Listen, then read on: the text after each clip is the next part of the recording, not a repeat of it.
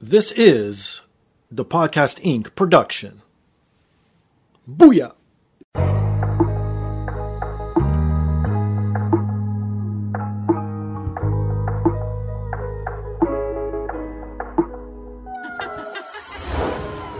And now, this is the moment podcasting fans listening around the world have been waiting for. Coming to you, not so live from a listening device of your choice. It's time!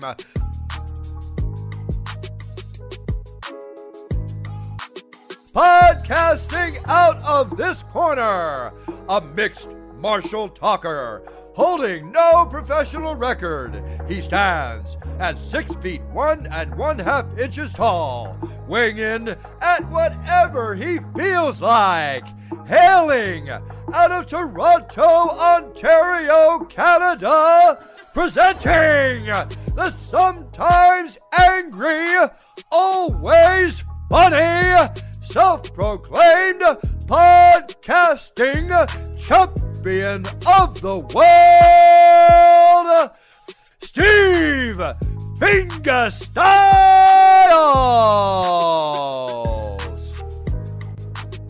So, welcome to another rendition of the podcast.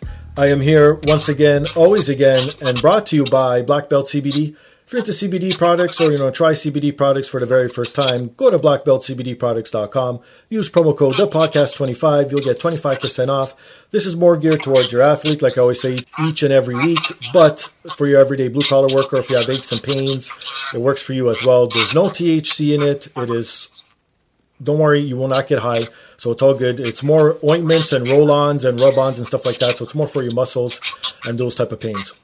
And if you're into nerd culture and if you like to collect stuff, I know you can't go to a comic book store right now. You can't, well, maybe in some places you can because slowly but surely everything's opening up. But if you want to shop online, go to firstrow.ca. You could literally find anything you need or want, from comic books to sports memorabilia to wrestling figures, anything they have, anything you could think of, they pretty much have. That is firstrow.ca, and if you use promo code ThePodcast20, you'll get 20% off. Everything you see there is in Canadian funds, so to all you American listeners, it is a little bit cheaper once you do the conversion rate, so that's already on top of the 20%, so go visit firstrow.ca, and they update daily if I didn't say that before. And if you want to support me directly, please scroll down on your device, it's embedded right there. Click on the link, it takes you right to my merchandise store. It is at tpublic.com. I got everything from hoodies to t-shirts to onesies to mugs to travel cases, anything you need or want, pillows even, it's there. And obviously if you can't support during these hard times, it's totally understandable. Is that a word? Understandable? Mm-hmm. It is a word? Okay, maybe I just never used it before. Understandable? Yeah, is that a word? Understandable. As long as you say it so that it's understandable. I guess. Who knows? Okay. Anyways, back to the sponsors. If you can't support me monetarily, please, the most easiest thing is to rate, subscribe, review on all major platforms, especially Apple Podcasts, Stitcher, TuneIn, SoundCloud, Spotify, and iHeartRadio. So, this week's guest, you already heard off the top, is an actress, writer, and a stand-up comedian who's done sets for clubs such as The Laugh Factory. Camilla Cleese. Hello! How are you? That must have been an old bio, but Why? That's my fault. What do you mean? What, you're none of those things anymore? Oh no, I am all those things. Okay. I just, I've done sets other places now too, but I'm just kidding. I would hope so. It would take a while to list, but I do frequent the Laugh Factory. Okay. I saw you had Adam Hunter on recently. We worked there a bunch together. Right. Love Adam. Very funny comic. Yeah, he's the best. And a really good human, which is not always a typical combination. Right. Trust me, I've noticed. Yeah. But yeah, well, don't worry. We'll get into some more Adam Hunter out throughout the show because you did one of his Zoom comedy shows, and I'm just wondering from as a performer how that went. But before we get into all that, let's start from the top. Born in England? I was. I was born and raised in the UK. I know that's hard to believe with this accent, but I was going to say. Yeah, I was there until I was about, I guess, like 12 or so, and then I would go back and forth. It's like, you're going to your dad's for the weekend and, 8-hour plane trip back. My mom was American. Okay. So we moved back. Then she was supposed to get remarried. We moved to a cornfield in southern Illinois. Okay. I think they were just trying to confuse me more than anything, from what I gathered. But I guess because it was that age where you just want to fit in. Like, I learned the American accent. Sure. I was already like 5'10" and awkward, and like math club, played the cello. Then I had to wear a neck brace for a good portion of junior high. I was killing it, let me tell you. So just wanted one place where I could fit in, and then I think like when I realized how much it irritated my dad that I sounded American, I like ran with it. It's like, we're gonna. Yeah, because I was going to ask, because with, again, being Portuguese and raised here, I had a lot of friends that came from England, not from England, from Europe and all that. And I would always ask, at first they would hate it, because obviously where you're born and raised, you love, right? But then once you get to start to know the culture and you integrate with everyone else, it's like, oh my God, no, I love to hear more, right? So when did it actually flick for you when you're like, no, I'm American now? It's funny, I still feel like, and I wonder for you too, so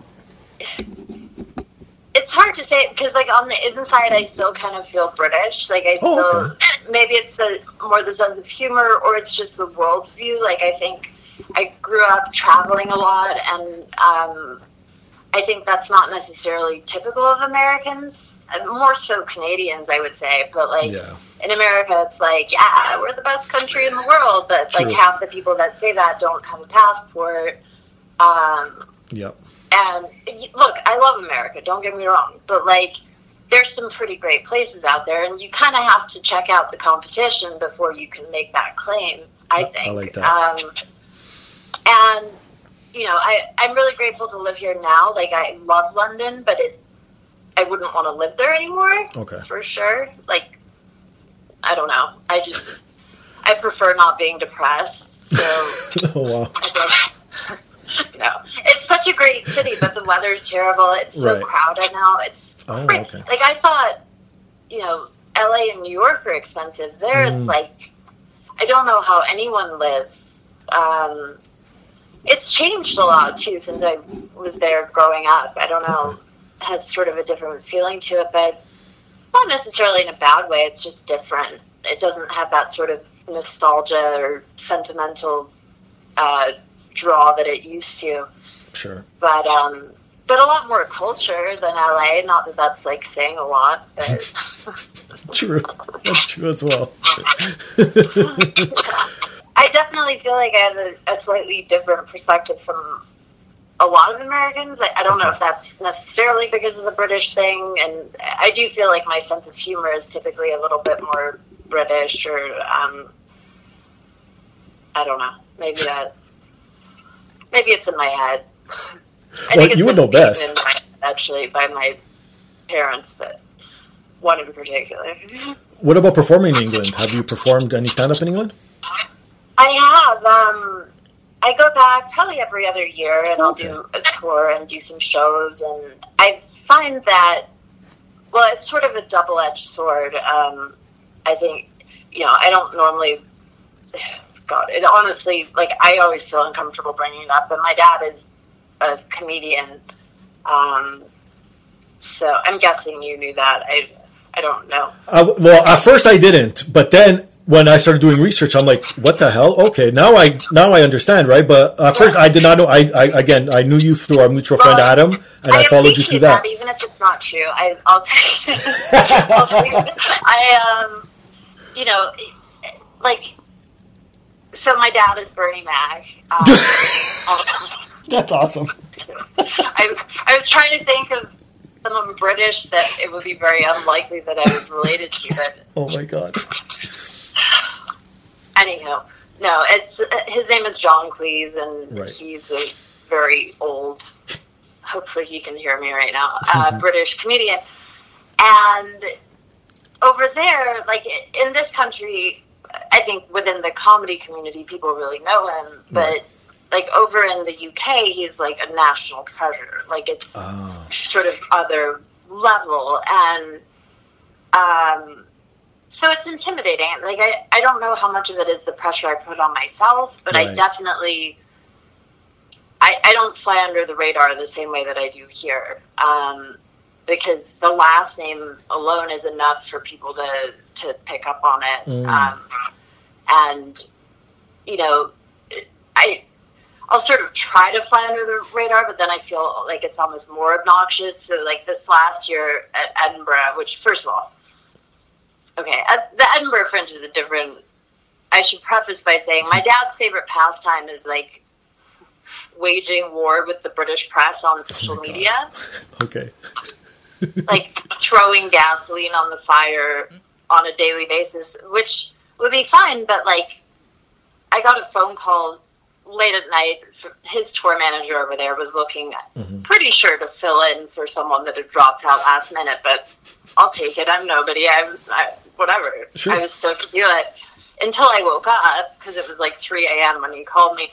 And I was like, oh, wow, I'm doing Edinburgh at like short notice. Don't have much time to put together a show. And then I find out it's a 250-seat theater. Wow. And I don't know if you've been to the Edinburgh Fringe. I would recommend it to anyone. Like, it's an amazing experience. Just like, if you're a comic, don't go the first year and like do your own show. Just go to showcases, check it out, because like you got to know what you're getting into. Like, it's intense.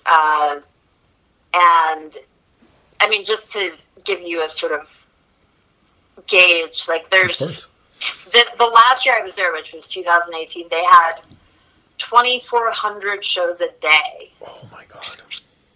Yeah. And when I say shows, like, that's a strong word for some of these things. People are, like, every room in the city is turned into a venue. There's people doing shows in a van or a bathroom. Oh, wow. But I'm nobody. Like, I'm well aware. I don't even consider myself, like, a proper headliner. Like, I'm a strong feature. I go on the road for people here. But I'm in a 250-seat theater. There are great headliners that can't sell 12 tickets, so I'm like, well, what am I going to do? So I named the show Produced by John Cleese, which is kind of a dick move. Okay. And I knew there was going to be some backlash, but it worked. Right. And, like, that's the first time I've ever used any sort of nepotism or, like, you know, used his name for something like that. And I knew there would be some, but I was produced by him. Like, it's not a lie, even if he didn't know about the show. True. It's like, surprise, you're producing a show. Like, I stole one of his merch posters because I had 24 hours to throw it together. And I just, like, graffitied all over it and cut it out, used it. And, you know, we sold tickets, but of course, like, some of the British press, in part because he attacks them daily on Twitter with his 5.7 million Twitter followers, like, personally, not just, like, as a group, even. Like, it's gotten personal, which is just, like, I was like, could you just hold off, like, just while I'm there, could you take it easy, maybe? Right. But, you know, it's always a learning experience. It's fun. It's just, I feel like there is a little more judgment, especially when they hear I sound American. Like, just for fun one night, I did a set in a British accent, because they can still turn it on when I need to. Oh, nice. And it was interesting, the difference in reaction, I will say. Oh, wow, really? You know, they don't love Americans a lot of places. Oh. So just say you're Canadian. It's a close enough accent. Well, I basically am. I mean, I'm half English, half American. How much closer can you get? Actually, that doesn't make sense. You're right. I feel like Canadians are kind of the best of both worlds. Like, from what I've experienced, I've always met lovely people, except one ex-boyfriend, but I'm not going to judge a whole country. Oh. If the shoe fits. And even if he wasn't nearly as bad as the American ex-boyfriends, so it's fine. There you go. It all works out. What about the fan base? Because I had a stand-up comedian, Tommy Campbell, on in the past. I don't know if you're familiar with him. And he used to do a lot of shows in England, and he says he loves the way the clubs work. Everything about the system there is so much better than the North American way. I'm assuming you think the same, right? I do. I think it's a better system. You know, they... for a number of reasons. Like, one, you don't have, like, they have intermissions, so rather than cocktail waitresses, like, stepping on punchlines and stuff. And, look, I know they're trying not to, but some of the time the wait staff are trained great, and other times it feels like they're literally trying to ruin your set. Right. Which I know they're not, but, like, it's very distracting when they're loudly taking drink orders in the front of the room. If there's 300 people there, everyone's going to be looking at them, you know? That's true. They also do something which I've never understood why they haven't emulated this in America, but they have the second best comedian rather than they be the feature. They have them be the host, and then the headliner is the headliner. Oh. Because the host is the most important role in a lot of ways. Like, makes sense. No one wants to do it. It's not the fun job. You're taking the bullet. But, like, if you have a great host, you can run a great show. Like, they know how to get the audience back. Whereas in the U.S., a lot of times they have the least experienced comic host, which, like, given the lineups in LA, at least, you know, you're going to have strong enough comedians where it's probably fine. But it's so nice to, if you're not hosting, be able to walk up and know the audience is warm and there's not going to be any issues. Like, that's such a gift. And it's not one that you always get here. True. So in a perfect world, you'd rather perform in England clubs, but in the States. Yeah, I mean, the anonymity thing is a little bit tricky. Like, I don't know. I know part of it is pressure I put on myself. Like, I want to make my dad proud, but I do think I get judged a little harsher when people know who he is. And not only that, like, they're kind of protective of him. So if I talk about my dad and my act, and never in my life except the show in Edinburgh do I bring up on stage, like, who he is. I'll talk about my dad. Sure. But, like he married someone that's, like, 35 years younger than him. Like, that's a stand-up bit waiting to happen. You can't expect me to ignore that. But, like, when I do jokes about it, it's like they're a little bit protective of him, you know, which seems unfair because he's made fun of me my entire life in his material. And not only that, the British press loved to, the first year in Edinburgh, I went and, like, I did a joke. He was, like, relatively newly married at that point, and I had this bit where I say, you know, we have a new child in our family, my new stepmother, and, which is a funny... Of course, that's hilarious. Joke. Yes. Like, actually, we have a new middle child in the family, because, you know, my sister's older. But they turned it into, like, Camilla Cleese Brand's stepmother's child, and basically failed to mention I was doing stand-up and made it sound like I was on a street corner yelling insults about my family, which is totally viable. It's just not what was happening that particular day, and I wish that I thought I was getting disowned. Like, it was not a fun situation. But fortunately now we just know that no matter what we say, like, my dad and I, they're going to try and stir the pot. Of course. And find stories that don't exist, you know. It's a double-edged sword, you know. There's upsides. I can't complain. I wouldn't have it any other way, but it's also, you know, it can be daunting. Well, of course, like the saying goes, there's two sides to every story. Everyone always sees the glamorous and the glitz of everything, but there's always a downside to everything. Nothing's perfect in life, right? No. Well, I feel very fortunate that it's given, you know, he never did stand-up, thank fucking God. Like, that's the one thing that I have that's kind of mine, and that's part of the reason I went into stand-up, is to try and, like, establish myself as a separate entity and get my own credibility. It hasn't worked as well as I'd hoped, but I enjoy it at least. Because I've tried really hard not to go the nepotism route. Like, he's tried pretty hard not to let me to. At last count, actually, his cat was beating me at nepotism. Okay. Like, he brought the cat on a talk show with him for an hour, and by the end of the hour, the cat had more Twitter followers than I do. Wow. And there were, like, 4 Twitter accounts pretending to be the cat. Do you know how many are pretending to be me? Wow. Nobody. Oh. Nope. Nope. Except one troll once, and it got taken down quickly because they were trolling other people from my account, which that's not my jam. Well, now you know, once you do make it and it's all like you're on his level, then you know you made it on your own merit and your own thing, and you had no one could say that it was handed to you, right? So it's better this way, the long road, if that's what you're looking at. I hope so. I mean, I'm getting to the age now where I'm like, hey, Dad. No. I mean, it definitely...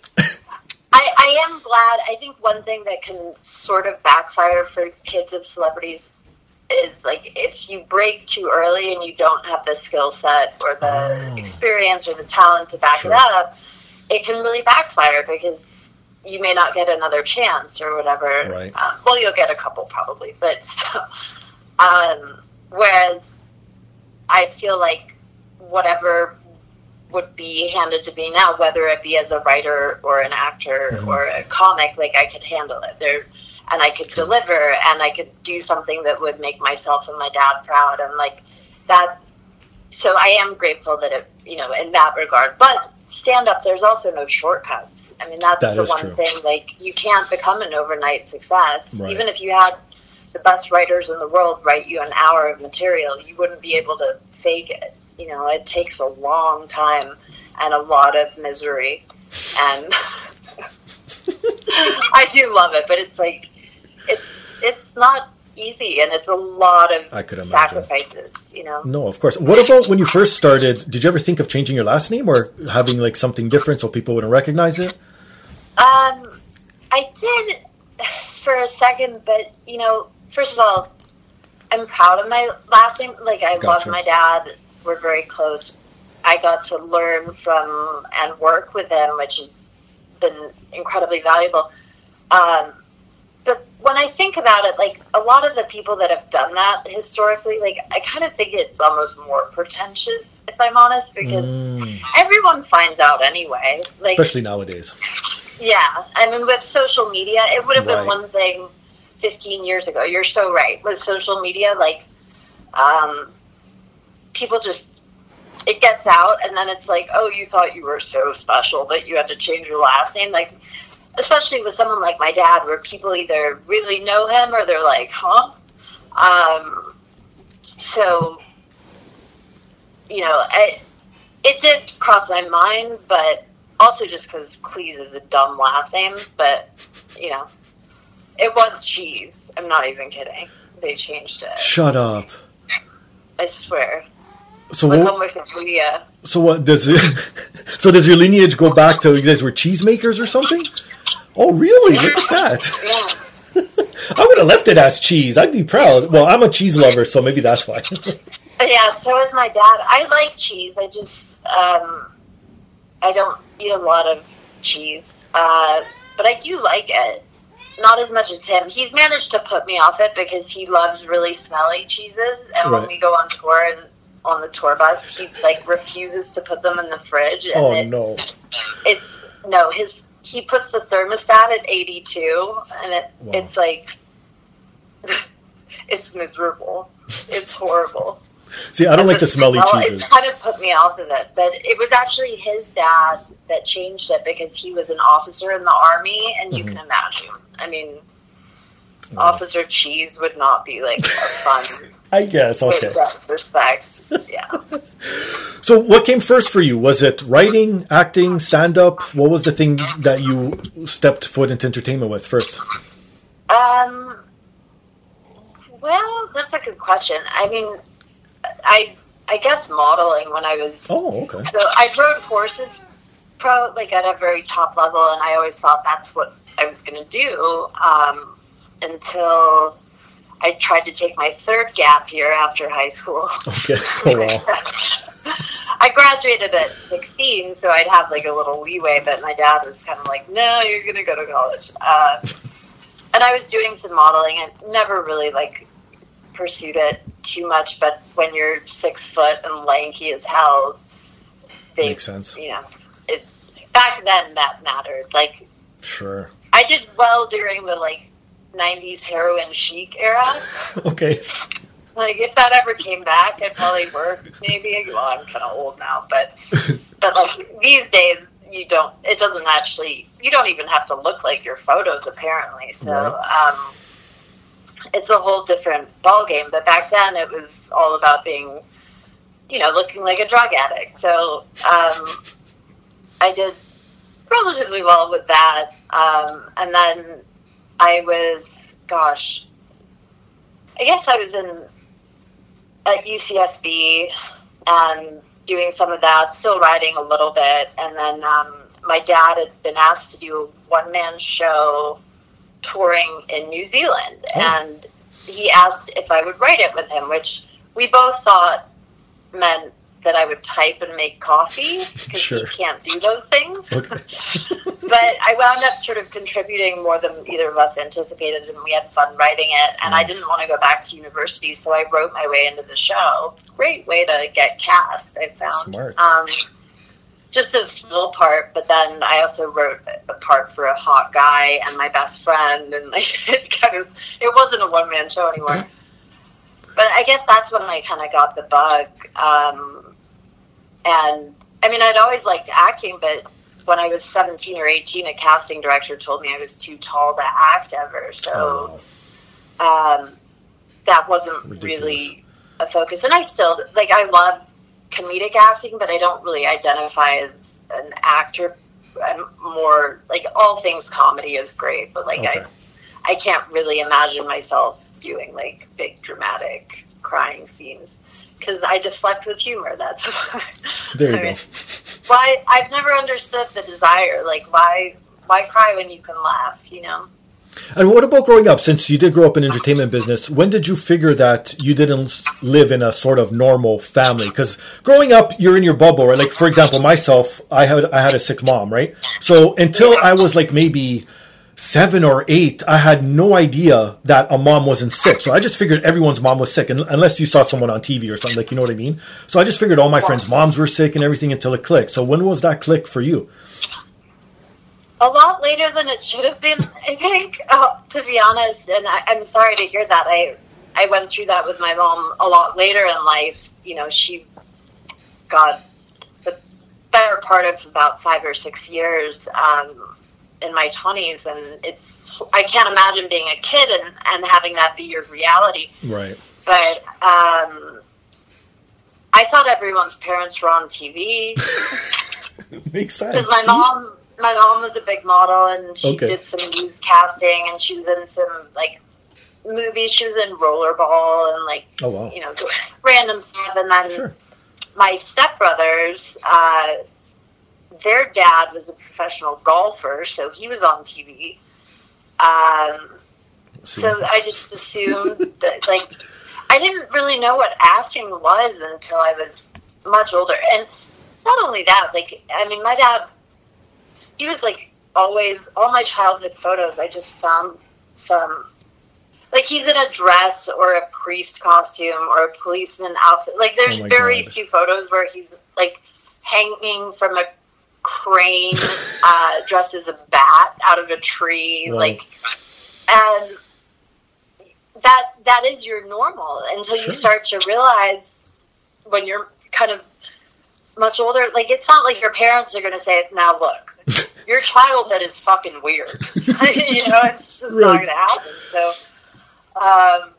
it definitely was unique, to say the least. Now, in a perfect world, if you could only do one thing 100% for the rest of your life, what would it be? Would it be stand-up, writing? Ooh, that's a good question. I mean, what I love about stand-up is that you're really doing it all. You're writing and performing, and it's all your own stuff, and you have that total control over it, which I love, as long as it goes well. Otherwise, it's nice to have someone to blame. But unfortunately, I think social media has had such a detrimental, not entirely detrimental, but in some ways a detrimental impact on stand-up, and just these days it's all about having numbers and being famous, and you can't really make money, you can't make good money doing stand-up until you're already famous. I think it's probably almost impossible to make it just doing stand-up. Like, you have to either have built a big Vine following or, you know, whatever the app week is, or you have to have a TV show. And it doesn't matter what, like, you could be on the Beverly Hills Housewives, and if you want to go do a stand-up tour, if you can sell tickets, they'll book you to headline. Like, that's... Of course. Look at Charlie Sheen, right? Yeah. I mean, there's plenty of names. I'm not going to go there, but, you know, it's like... And it's frustrating because you really can't just do that anymore. You have to find a way to have a following and sell tickets and all that. And, like, unfortunately, a lot of the female comics are going the route of, like, oh, I'll post naked selfies, and then you get a big following, and then they're headlining before they're ready to, and that can backfire. Or, like, same thing with, like, people that got Vine famous, and suddenly they're headlining, and it's like, I can't imagine going from 6 seconds to 60 minutes. Like, how does that work? Yeah, I don't get it either. But I've always, like, I would rather undersell and over-deliver when it comes to me. So, you know, I'm pretty hard on myself, but, like, I want to do things the right way. I'm hoping one day it'll pay off. We'll see. But in a perfect world, I would, you know, have a TV show or something that gave me the following so that I could just do stand-up when I wanted to do stand-up. But no, makes sense. It's not, I'm not going to post naked selfies, so maybe if I get desperate enough. If I'll use someone else's body, I'll just Photoshop it or something. I don't know. Hey, isn't that what everyone's doing? Basically. I mean, it's those, I feel bad for dudes in this. Like, you do not want to ever get divorced. No, because I'm scared. Those dating apps, I see guys using them now too, and, like, to a trained eye, it's hilarious because like the guys are much more new to this whole technology. Sure. And, like, yeah, when your whole face is kind of blurry and, like, has this glow to it, right? We know. Or I love the ones where they have the waist so skinny, and then they don't even do the hourglass figure. It's literally skinny and then big up top, and it's like, well, where's your ribs and your stomach? It just disappeared?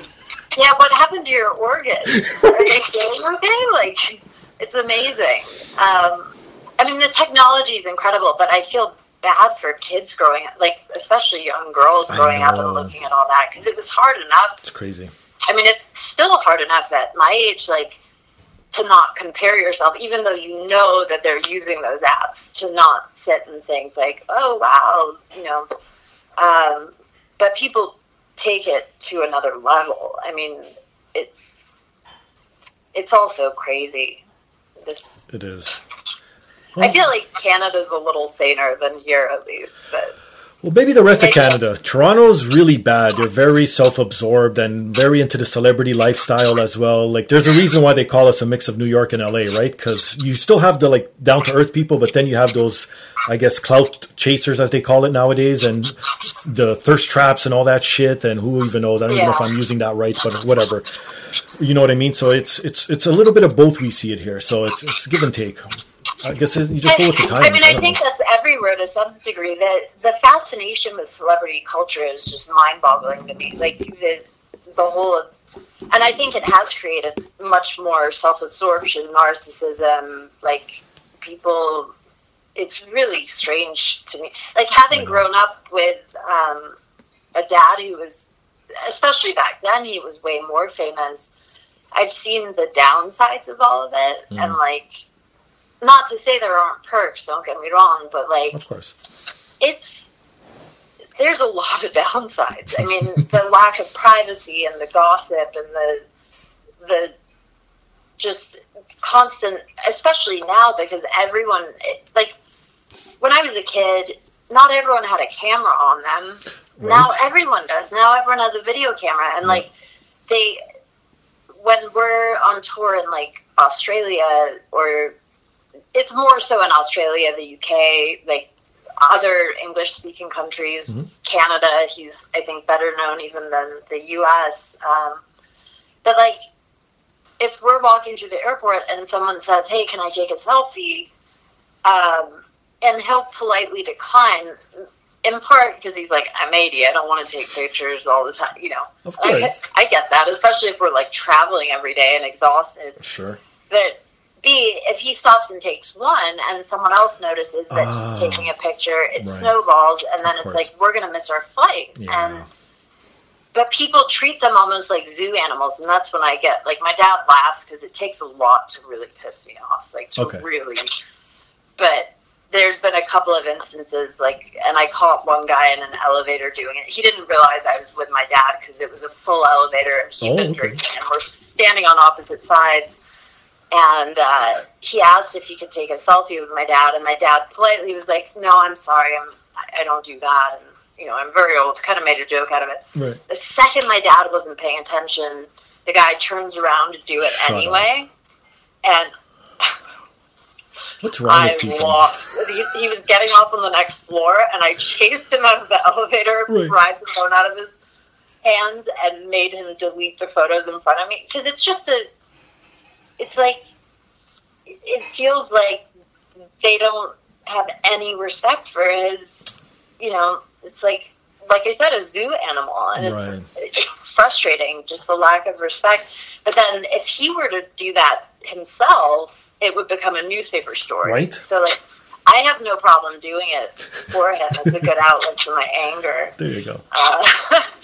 But you'd be amazed how often that kind of stuff, like, just the complete lack of respect, and then the trolling, and the, like, I can everyone, imagine. You know, the British press are some of the worst, if not the worst in the world, I think. Yeah, I've heard that a lot. I mean, I think that's why Harry and Meghan, I don't know much about the situation, but I don't blame them for leaving. Like, I can't imagine dealing with the daily onslaught of, you know, that lovely TV presenter just killed herself because, like, they're so ruthless, and the stuff that they make up and the way that they try to drive wedges between families, it's like they don't ever consider that these are real humans that they're doing this to. And look, if you're a Kardashian and you made your money and your fame off of being famous, that's your problem. Of course. But, like, that's not the route that my dad took, you know? Yeah, but now I have to play devil's advocate. What about those people who say, that's what you signed up for, deal with it? You know what I mean? What do you have to say to those type of people? Well, it kind of isn't, though. I mean, even when I was just getting into the game, it was a totally different... I think MySpace was still around. Oh, wow. Like, okay. I mean, well, not... When I started doing stand-up, I guess, that was more recent. Right. But, like... I mean, my dad didn't sign up. Like, I have a similar attitude towards it that he does. Like, we love comedy and we love what we do, but it's more about the creative integrity than, like, the money or the fame, or, you know, we want to do good work. Gotcha. And, like, if that means that, you know, in his case, he became very famous in a very different era, though. And sure, I'm sure there's part of him that still likes it. Like, I don't think, you know, he's been doing these cameos since the whole COVID thing because he can't, like, all his work for the year was canceled, and he's actually enjoyed it because I think it's the first time he's been accessible to his fans in a way. Oh, but, like, okay. Like, his social media presence, other than him being on Twitter, which was him and maybe a little bit of a disaster.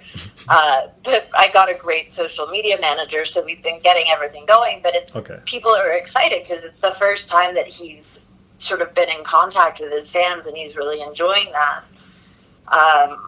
And it can't be terrible to hear how great you are, like, all day long. Right? I mean, I got called some beautiful names last night, let me tell you.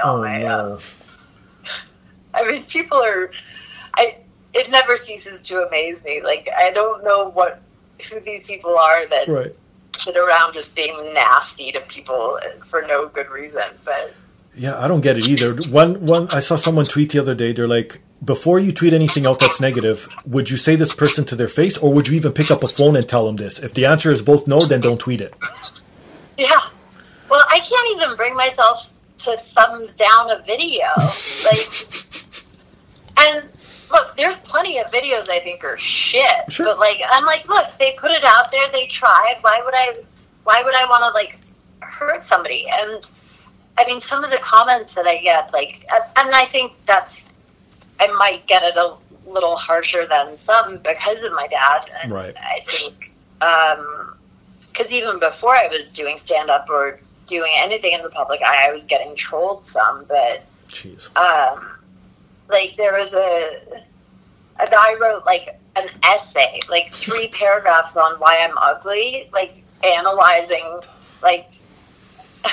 wow, the shape of my forehead, and I'm like, I mean, what's wrong? It was kind of funny to me because what's the point? Why would you want to hurt people like that? I know. You know, it's it just. I assume that they're not very happy individuals. That's what it comes down to most of the time. Unless they're mentally stable or something and there's an actual problem with them, then I understand. Then you might get a pass, but it's usually just projecting what they're feeling or what they want to be like because they're jealous that you're doing what you're doing and they're not, right? Yeah, well, I don't know. It is strange though. There's one guy who I think might be a little bit off, but has made a couple of videos talking about how he wants me to get raped by somebody, and I've reported it to YouTube. They never do anything. I mean, that's the kind of thing that kind of starts to bother me because it's not just a comment. It's a full on he's posting videos about this. Yeah, that's fucked. But I mean, I'm not going to waste too much energy on it because I think that's what they want. They want some reaction. I very, very rarely respond. If anything, if it's on Twitter, it's my favorite because if they write something really mean, I'll just retweet it with a laughing, crying face. That's the best way I've found to deal with it because it takes the power back. If you're I'm laughing at this horrible thing you said and I'm sharing it with my following, which is much bigger than yours, generally speaking. Not yours, but in general, you're right. But your 27 followers, they almost always delete it. You know, they get embarrassed because if they think that they're not actually bothering you. It's so true because I see it all the time. It's not only you because when I go through my feeds, because usually I go through my feeds 2 or 3 times a day, unless it's a long, boring day, I have nothing to do, right? So when I go through them, I'll see someone retweet something and then it says underneath, tweet unavailable. And I'm like, they deleted it, motherfuckers. Right. Yeah, that's a great way, I think, to take the power back. But again, I feel so bad for the kids growing up in this. I got bullied enough, just... in person, but to think what it would be like if these kids had ways to do it anonymously without, people knowing it was them, that's just, my heart goes out to them. Well, what about the notion of, like you said, when we were growing up, bullying was literally face-to-face. You would get beaten up, someone would tell you something right to your face, right? And we wouldn't go home with it. But we'd still have the scar of going back the next day or whatever.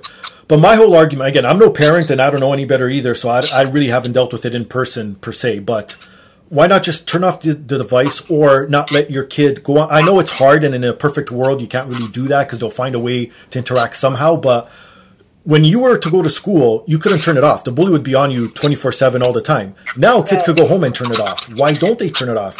You know what I mean? That's what I don't understand as a non-parent.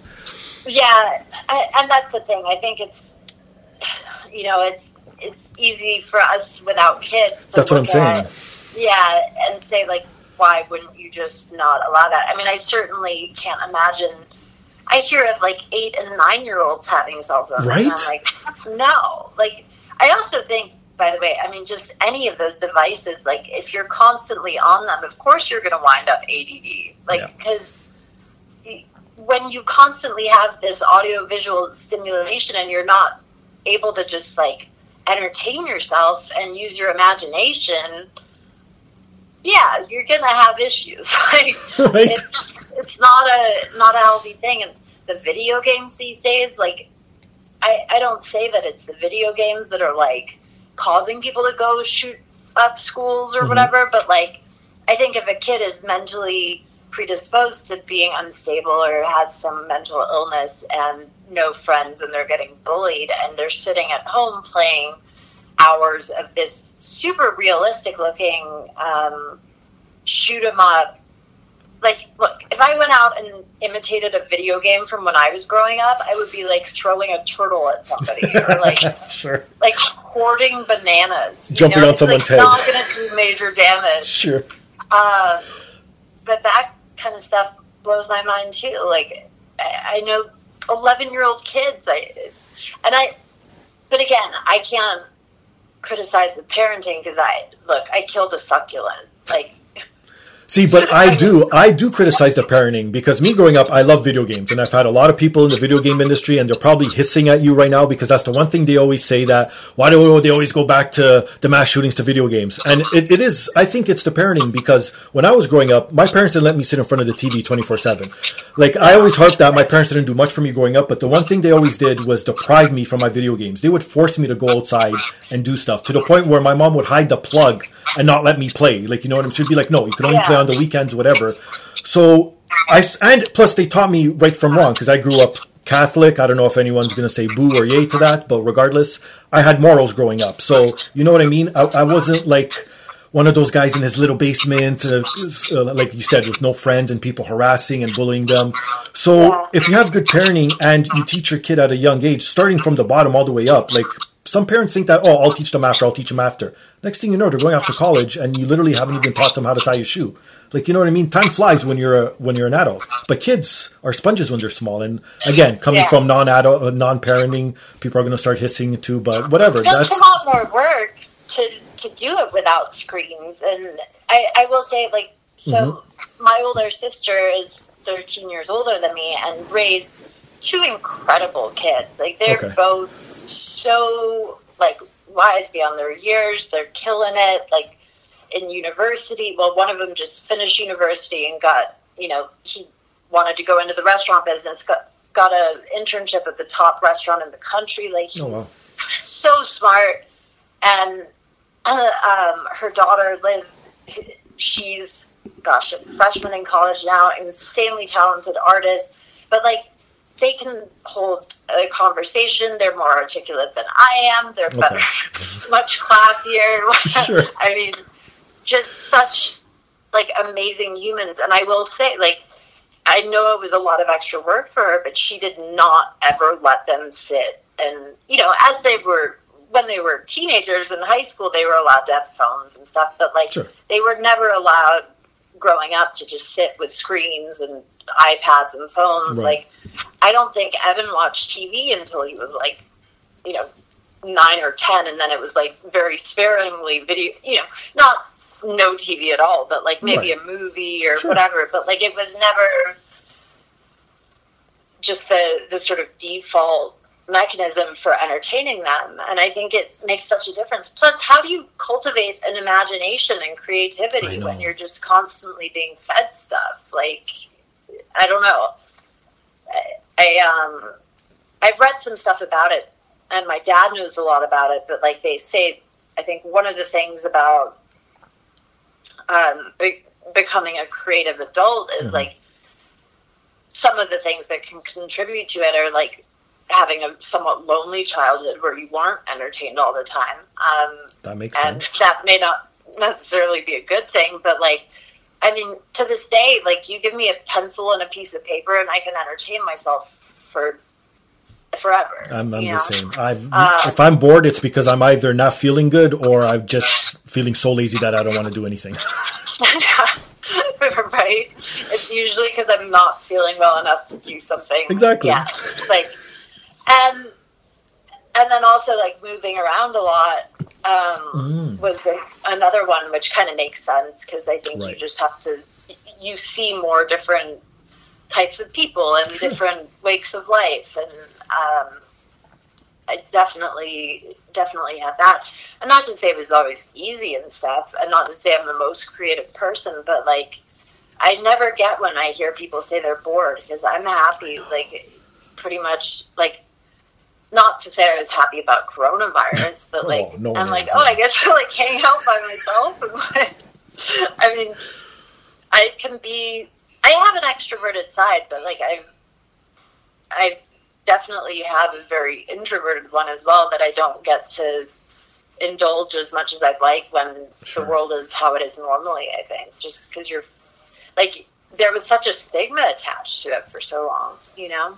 I know, it's so true. I guess, well, it was a stigma, again, talking about bullying. If you had no friends or if you stayed home, you're dubbed a loser. Like, you know, oh, look at that person, he's always by themselves. Oh, you go to a movie by yourself, you don't have friends? Like, you know what I mean? So that's why it was such a bad thing in the past, right? So... yeah, popularity was everything in high school. And I look back, like, I had a number of chances to sort of reinvent myself because I moved around a lot. And I sort of, like, I really wanted to be popular and have friends because going into high school. And I did, but I quit, you know, playing the cello. And I quit doing art. And I quit doing all of the things that weren't cool, quote unquote. And now they would be really cool if I'd kept up with them because I was good at a lot of those things, you know. Instead, I decided to go party with a bunch of people that I don't talk to anymore. That's clear. I know, right? And, like, wasted... I mean, I went down a pretty dark path, like, just because of the crowd that I got involved in because I wanted to have friends. Like, how stupid is that, you know? Yeah. But I think growing up, you know, I think it's changed a little bit. Like, I think...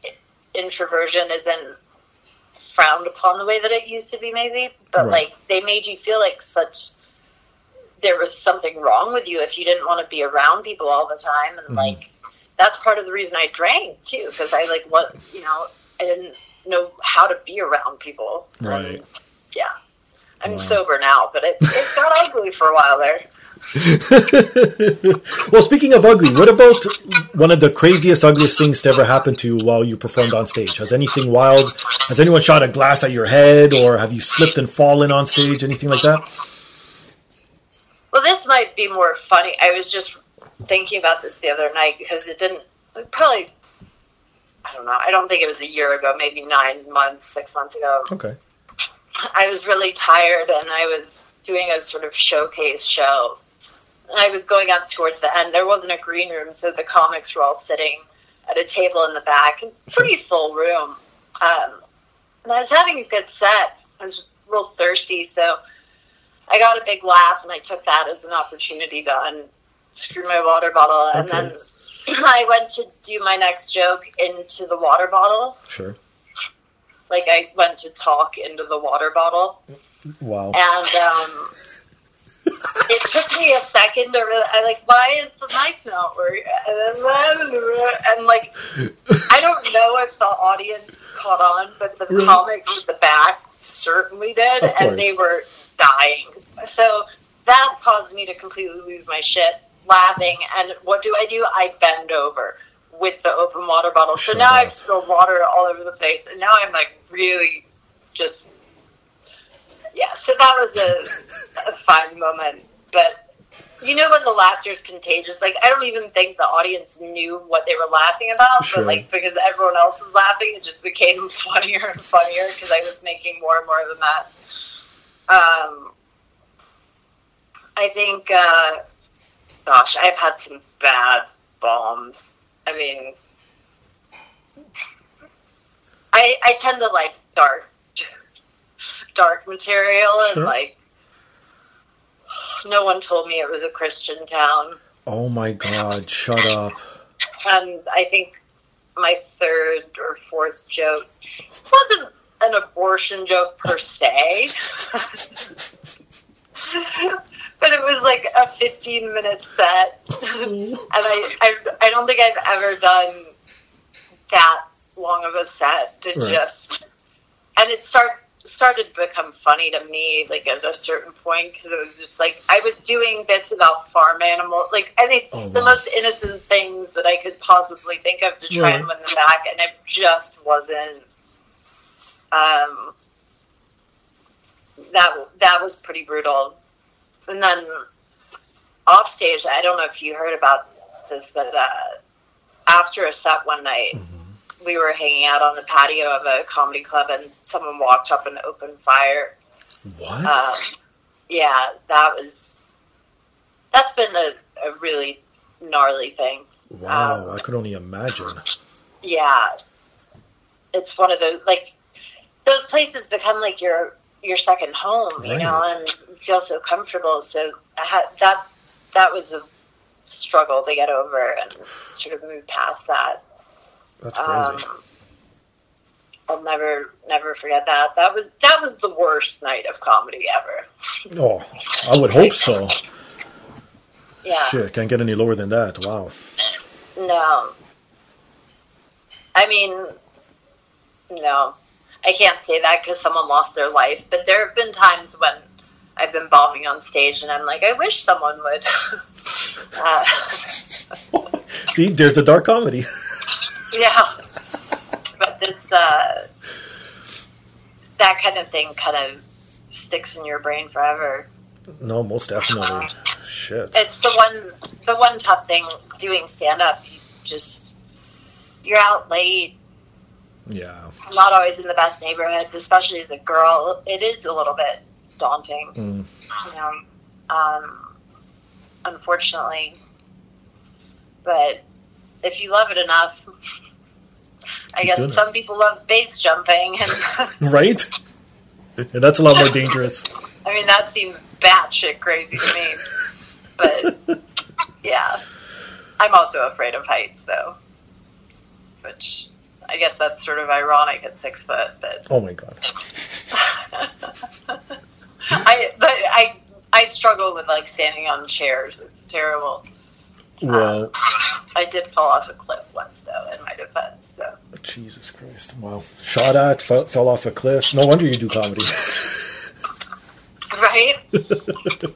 I think there's part of us, like, as comedians, though, you always are like, should I do more therapy? Because, like, if I get too emotionally healthy, will I still be funny? You know? It's been a defense mechanism forever. See, the people I really feel sorry for are the ones that are creative on some kind of substance, and then they go off it, and you're like, oh, they're no good now. And it's like, do you want quality of life, or do you want to produce good content? You know what I mean? Yeah. So it's like, oh, that sucks. It is crazy. I'm eternally grateful that I was already sober when I started doing stand-up, because I think otherwise it would have been a mess. Shit. But, I mean, I was a mess, but, like, I already had, 4 or 5 years of sobriety before venturing. Because I can see, I mean, how could it not become a crutch? Liquid courage. Yeah. Like, there's some nights, plenty of nights, when I don't feel funny. I always want to do it, but, like, especially as a girl, I think we have more mood swings. And, we have hormone shit that you guys don't have to deal with, you assholes. But, like, sometimes I'm feeling a little tender or vulnerable, and it's like, I really don't want to go out there and be funny, but, like, you got to do it. And that's a big part of it, is just learning how to work through all that. Like, while my mom was sick, that, in a weird way, the stand-up saved me, because it was, like,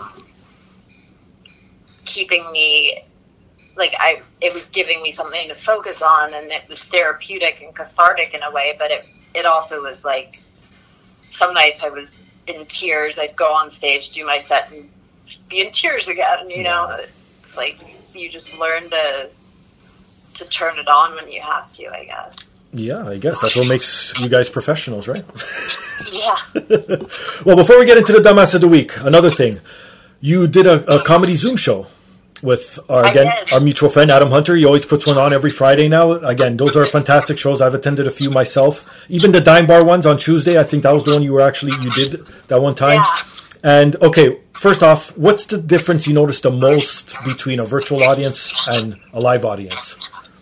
I mean, everything. Like, it's a trip. That was my first time doing one. Even better. But, okay, so I'd sort of been like, do I really want to do this? Because, like, you know it's going to be rough. But the Dime's not, like, the live Dime show is not an easy show. So I would say that this is not, like, if we're comparing the Dime to the Dime Zoom show, like, where I think the comics, like, I was just so happy to see everyone that I'm, like, paying attention. And, like, totally there. And I love all those people. It's a big dysfunctional family, you know, and I was excited to see Adam. I didn't really know what to expect, having not done one of those before, so, like, I didn't have that much prepared, and then I'm like, wait, do I try and do material? Like, this is kind of awkward. Sure. But my dad was in the other room, and I didn't realize, like, because I downloaded Zoom on his computer. Okay. And I didn't think to myself, like, oh, when I log in, it's going to say John Cleese is logged in. That's right. But that didn't matter so much as the fact that I started talking, and 2 seconds later, he heard me talking and walked in from the other room and was like, what are you doing? Into the camera. So my dad Zoom bombed the show, and then everyone was so excited to see him. I was like, you know what? I'm just going to let this play out. There you go. And it was pretty funny because he was cool. up in the in the screen, and he's like, "Who are these people? They look like bad news. I don't think you should be talking to them." Right. But he had no idea what I was doing. So that was kind of fun. And then I wound up just telling some of his. He's the most technologically inept person on the planet, and it's like. You know, all of our parents, I think, to some degree. But, like, yes, when they have 5.7 million Twitter followers, it's, like, kind of an issue. Of course. You're under the microscope. He did do something kind of amazing. I asked the hotel to print to print a release I needed him to sign kind of quickly, like, for something. Okay. And I had it sent to his room, and I was like, Dad, if you could just sign it, take a picture of it, send it to me. So he sends me a picture of him holding the release and smiling. Okay. Like I wish that the audience, whoever's listening, could, like, see this picture, because I was like, what the fuck would I want this for? Like, I needed a picture, like, a scan of the release. Right. So that I had not him holding it, yes. And he's, like, holding it like a souvenir. Like, some fan wanted it. Like, yes. And I'm still laughing about it, but it's like, yeah. Or I let him do his own cameo. Like, I normally help him with cameos when he records them. And he sent 2 to people that were, like, 13 seconds of him heavy breathing into camera. Like, really close, like this, like, oh my god, like, I think he was just trying to figure out how to, like, turn it on or turn it off or whatever, but it was, thank God I caught one of them, and then the other person that received one was kind enough to write back and be like, I think this might have been a mistake, ? And I was like, but never a dull moment. Oh my God! Every day I have the choice: let him try and do it by himself, and then fix it after, or just be there and do it. You know. Oh my God! But yeah, those Zoom shows are awesome for that. Like you said, the little cameos that people make. Because I've attended a few of Adam's in the past, and there's been UFC fighters on there. There's been actors. He's really—I can't say enough good things about Adam. Like, he's been so good to me, and, like, helpful. You know, in any way that he could have been, never looking for anything in return. Like, he's just a good dude, and that's why he has so many friends and so many wakes of life, and, like, he really hustles and works hard, and, you know, the amount that he juggles, and then now that he has this little, I think she's like 2 or so, and she's so gorgeous and so funny and so chill. Like, she's always just, like, sitting on his lap while he's doing Zoom shows. And, it's great. But it's funny, I always kind of feel like I can relate. Like, I mean, not at this age, obviously. I'm a little more articulate than she is, not to brag. But, you know, I've got a few years on her. But, like, I know what it's like being that daughter, you know? Like, I feel like when she's 13, I'll be able to counsel her on, like, the perils of having a dad who's a comedian. No kidding, I could only imagine. So would you do another Zoom show again? I'm assuming you had a good time? Oh, for sure. Yeah, it was a lot of fun. I mean, I know now more what to expect, and I'd be better prepared. Like, I've done the live stream show at the Laugh Factory, too. Which, have you checked that out? No, I haven't. Those I haven't checked out. I don't know what's more interesting, to be honest, because that they actually do from the Laugh Factory. Oh, nice. So that you're on stage, and there's like maybe 3 or 4 comics there, but that's it. Mm-hmm. So you're basically trying to get validation from a room full of chairs. Not ideal. But like Craig Robinson's been going every day, and he plays the keyboard, which would be great if I knew how to sing, which I don't, but I did anyway. Just goofing around, like, you know, the Laugh Factory is great. Like, Jamie's all about doing stuff for the community, and I think just wanting to provide laughter at a time like this is awesome. So right, yeah, no kidding. So that was fun, but it was funny because I'd actually set my dad up so he could watch from home. Okay. And I didn't know what it was going to be like, but I was towards the end, and I was getting texts from him like every 5 minutes, run away, which is really funny when you think about how long it would take him to text run away. It's not like he can copy and paste that, but he must have just been sitting there. Oh my God. It's a quote from one of his movies, if you don't, you don't know, but it was just too funny. Oh my goodness. That's awesome. Yeah. Yeah, because people don't realize it is a difference, obviously, from performing live to being on a Zoom show. But it scratches the itch, but it's not a permanent replacement in my eyes, obviously. Because again, like yourself, I have been to LA and I've been to the Dime Show with Adam as well and seen it. And the atmosphere there, because it's such a small, nice club, everyone knows each other, and the comics are just going up there and it's boom, boom, boom, boom, boom.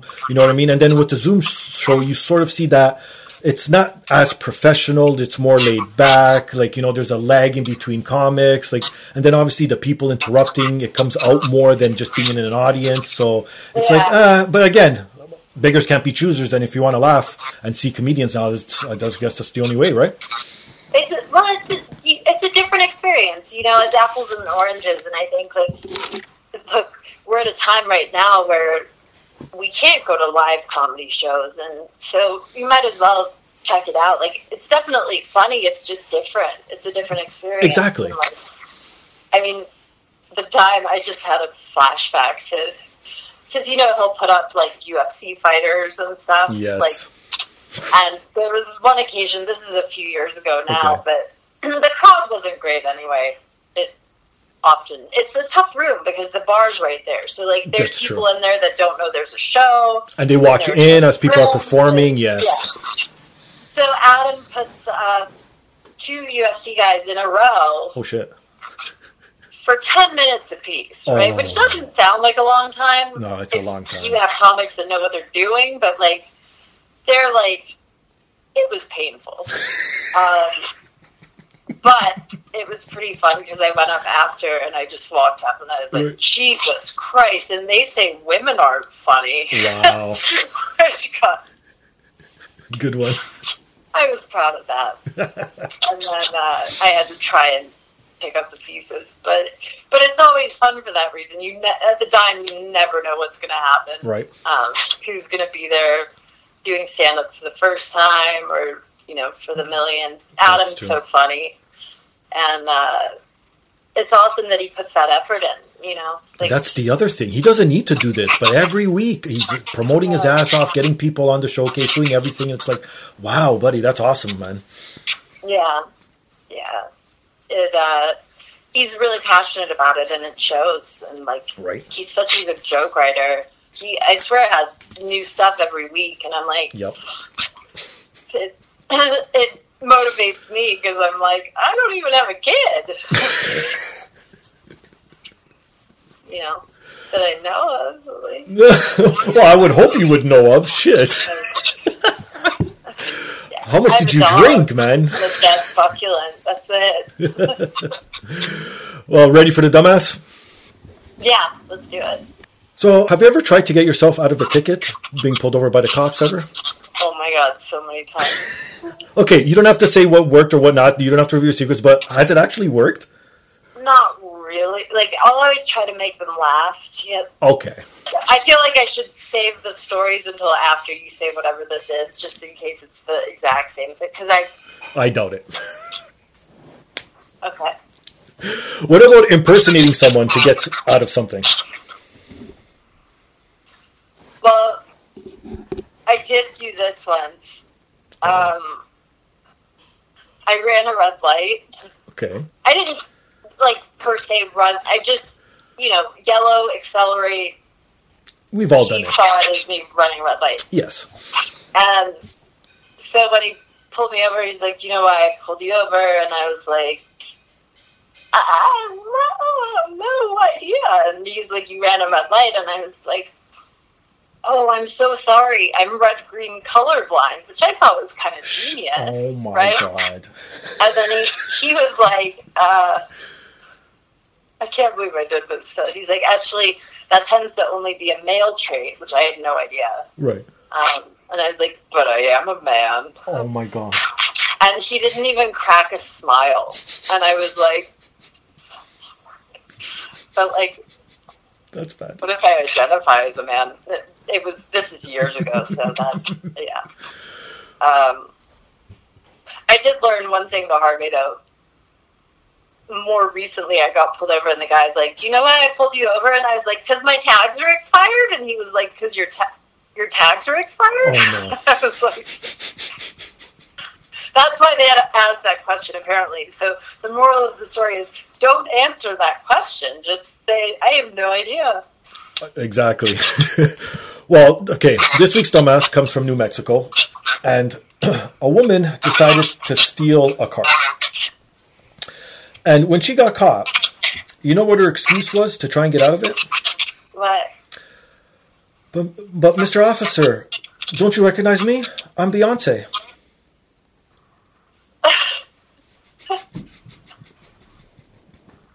Can you believe it? Did she look anything like Beyonce? Oh, let me see if you could see this.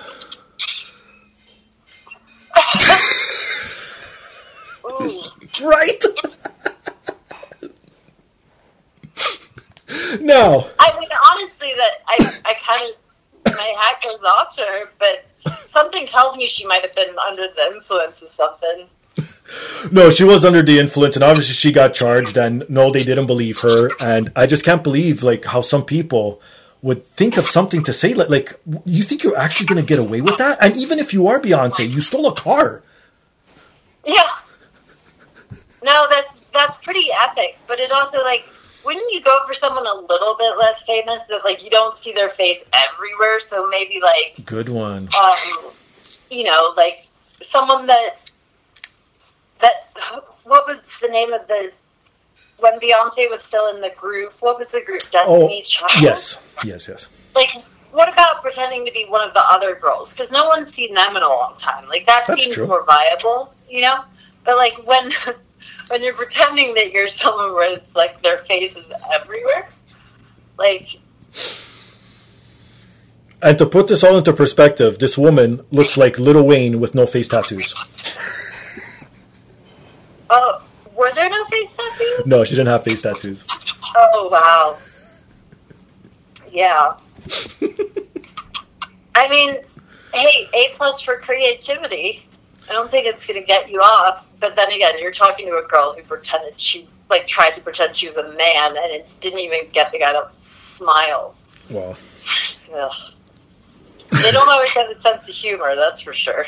Yeah, no kidding. Well, Camilla, thank you for coming on this week. Really appreciate it. Thanks for having me. It's been fun chatting to you. Awesome. Now's your time. Plug your shit where people can find you. Anything up? Well, I always say anything up and coming, but I guess with COVID, who knows? But yeah, I mean, all of my dates are sort of up in the air right now, but I'm pretty easy to find because I'm the only Camilla Cleese.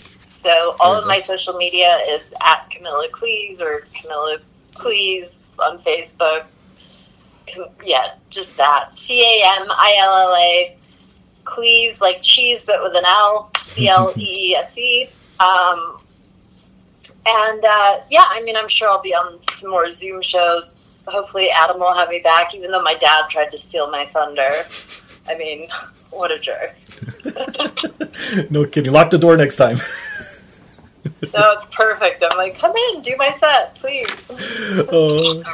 And for myself, you can find me on Instagram, Twitter under Finga Styles. You can follow the podcast on Twitter, The Podcast DAP. Email us your thoughts, suggestions, comments, anything you want to get off your chest at thepodcastdap@gmail.com.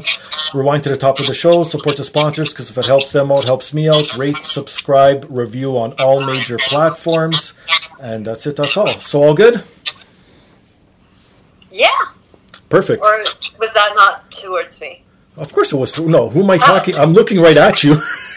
Well, I mean, you just read some stuff. Well, thank you for having me. It's been a pleasure chatting with you. And everybody, 5-star on all the platforms that he just named, because I can never remember more than one or two. There's so many. Because this guy's a lovely host, and he deserves it. And buy stuff from his sponsors, too. Beautiful. On that note, she's Camilla. I'm Steve. This is The Podcast. Peace.